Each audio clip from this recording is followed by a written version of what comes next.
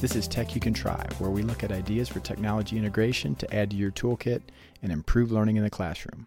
So let's get to it. So in this edition of Tech You Can Try, we're going to take a look at another AI tool today, and this time it's Magic School.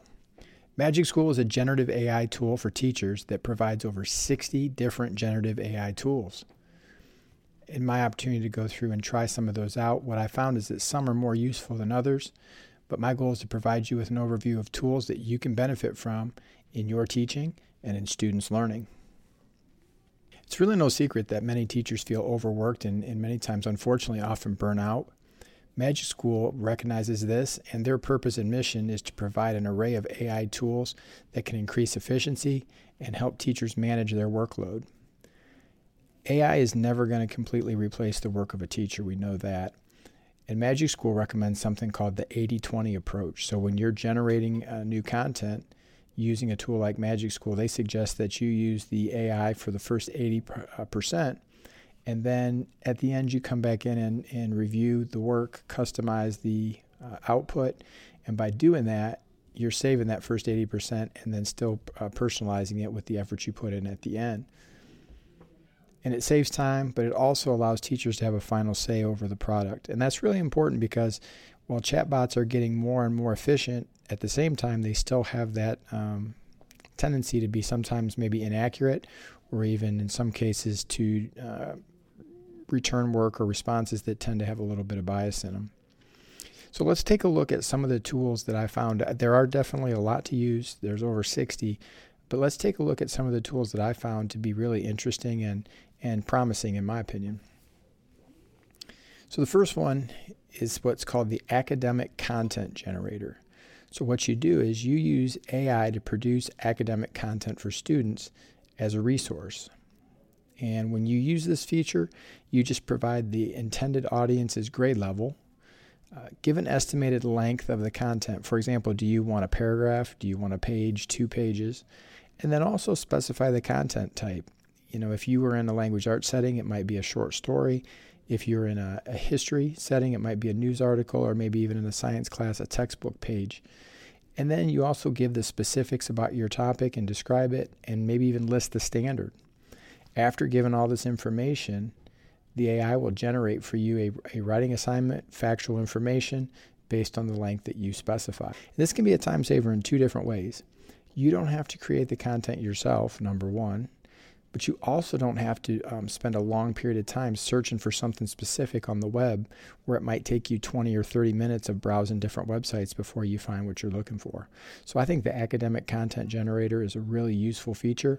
One of the ways I see this being used is, potentially if you were trying to find things to post on your Google Classroom or on your LMS that students could refer to, you could even use this just to generate a quick one-pager and then also use the AI to generate questions to go with it, just to do a little bit of Q&A and a little bit of a dive into the content for students. So I really do like this tool. Second strategy would be to use the UDL choice boards. So anybody who's ever tried to create a student choice board for a topic, whether it's in a science class or a history class, language arts, whatever the case may be, is very time consuming to put together all those different options and all those different activities. So in Magic School, you just input the desired grade level, what your learning target or learning goal is, list your standard, give some additional details about some of the specific activities you might like to see integrated into the choice board, and in no time at all, Magic School is able to go in and develop a whole array of different activities based on your topic. Again, with the choice board, following the 80-20 rule is very helpful because you can allow Magic School to give you a great head start in developing a draft. You can then revise, refine the choice board, and get it customized to suit exactly how you want it to fit the learning that you'd like to see happening in your classroom.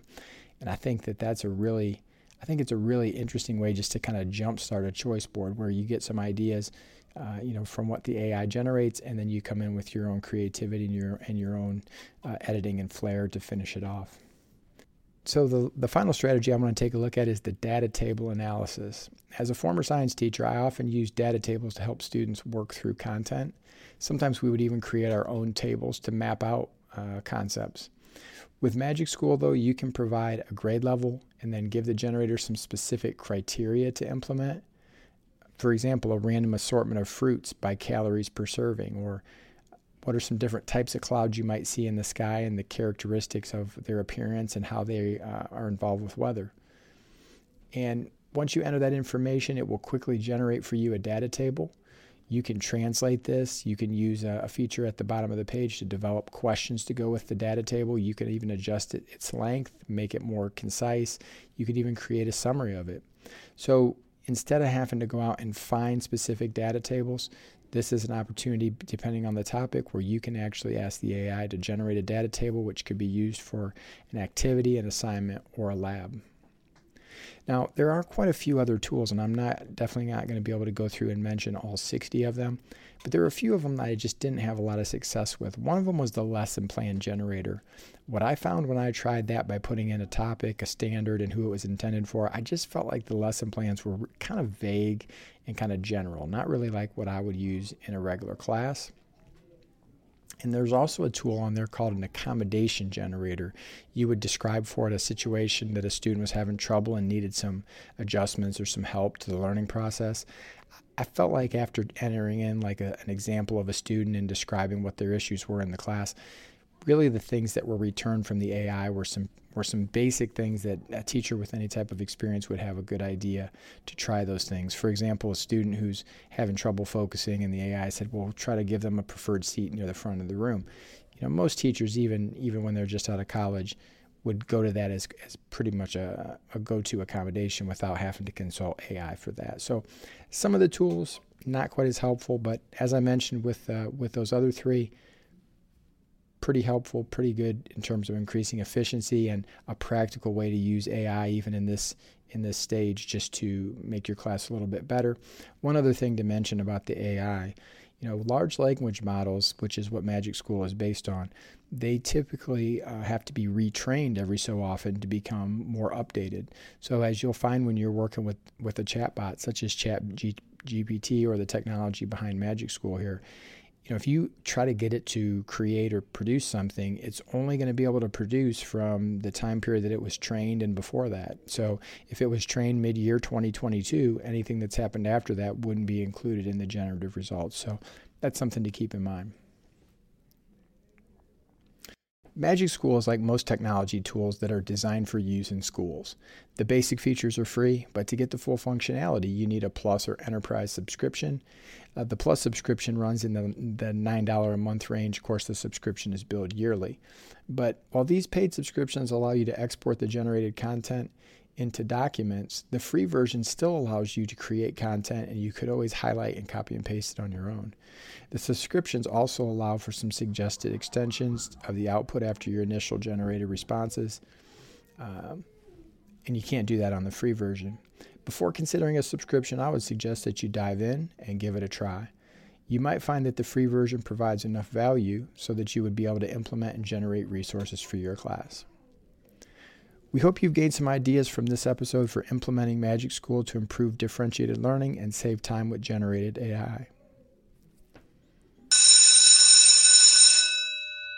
We hope that you've gained some ideas from this episode for implementing Magic School to improve differentiated learning and save time with generative AI. If you've enjoyed the podcast, please remember to subscribe, rate, and write us a review.